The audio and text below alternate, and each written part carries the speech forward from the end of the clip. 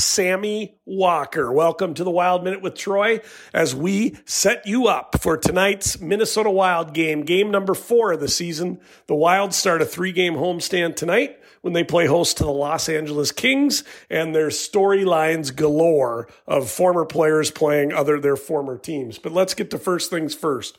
All preseason, we were calling for Sammy Walker to be freed from Iowa and send him up and let some of the young guys start playing. Let's get some speed injected into that lineup. Walker started the season in Des Moines. But once Goose got hurt and was put on IR, Spurgeon's hurt, and Matt Boldy, of course, is out of the lineup, that enabled the Wild yesterday to call up Sammy Walker from Des Moines. He joins the team and will slot in to Boldy's line. So the lines tonight, first line is as normal. Kaprizov and Zuccarello centered by Hartman. The second line will have the new look because, of course, Matt Boldy's week to week, and he'll still be out for a few more games. So that line, Sammy Walker joins that line centered by Joel Eriksson-Ek, who had 2 power play goals the other night.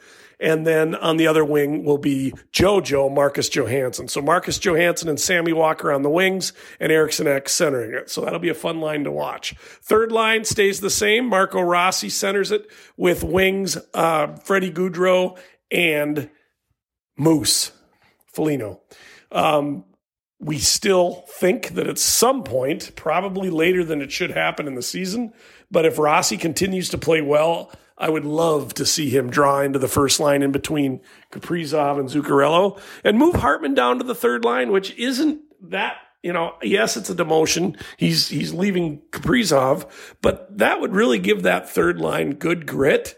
Have Hartman center it with Foligno, and once Boldy's healthy and back to the second line, Gaudreau would be there, or you could slide up Duhaime. But I think give that third line much more physical look. Hartman isn't doing much on the top line, and I really think if Marco Rossi shows the coaches that this is what we've seen in the first 3 games is what we're going to see for 82 games, I think eventually that'll happen, just not soon enough in my opinion. Then the fourth line, of course, Dewey 1 and Dewey 2, Dewar and Duhaime, and they'll be with Pat Maroon. The Wild coming off that fun game in Montreal where they didn't score an even strength goal, but they scored 2 shorthanded goals, 2 5-on-4 goals, and a 5-on-3 goal to skate to an easy win over a Montreal team that actually is better than what it played Tuesday night. So other storylines to follow tonight. As we mentioned the injuries already. So before I get to the storylines, let's talk about the defensive pairings.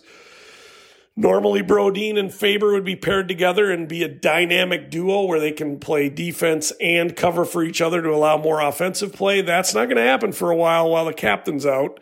They split the 2 up Tuesday night, and the results were better than what we had seen in the past. So I expect that to be the same again. So it'll be Middleton and Faber, and then you have Merrill on that, Merrill and Addison on the third pairing, and then Brodin would anchor the top pairing with Goose on the shelf.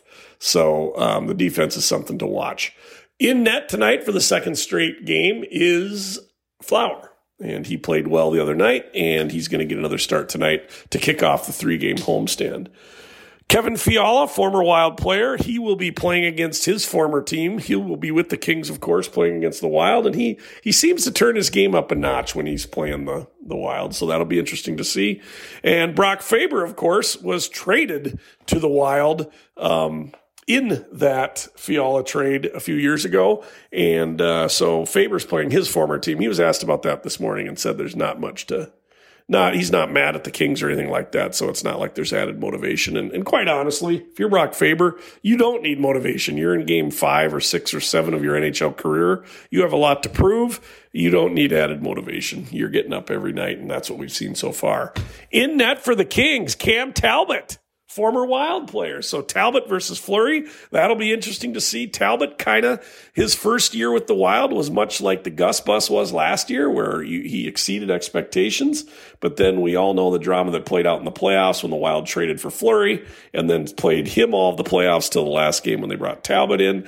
Talbot's wife had words on Twitter for the Wild, and Billy said, that's enough. You're gone, and traded him away, I think to the Ottawa Senators at the time. So, fun game tonight. 3-game homestand kicking off starts tonight. Then the Wild host the Blue Jackets on Saturday. The Wild would love to move to 3-1 with a win tonight when their captain's been on the bench and Boldy's been on the shelf for a few games as well. So we need those players to get healthy. We need to see Spurgey sooner than later because this is the defensive pairings. It's kind of a desperate situation. And as long as Brodin can anchor one pairing and Faber can anchor another, they can hold on. But this is not a long-term solution. We need Spurgey back, and we need Faber and Jonas Brodin to be reunited. The game, they dropped the puck at about 7:07. That's on Bally Sports North. Wild playing host to the Los Angeles Kings.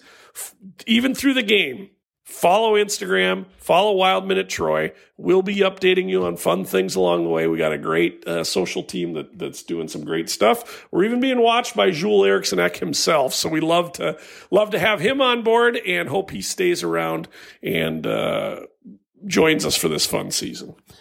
Wild tonight against the Kings, 7 o'clock, Bally Sports North. This is Wild Minute with Troy. We'll talk to you.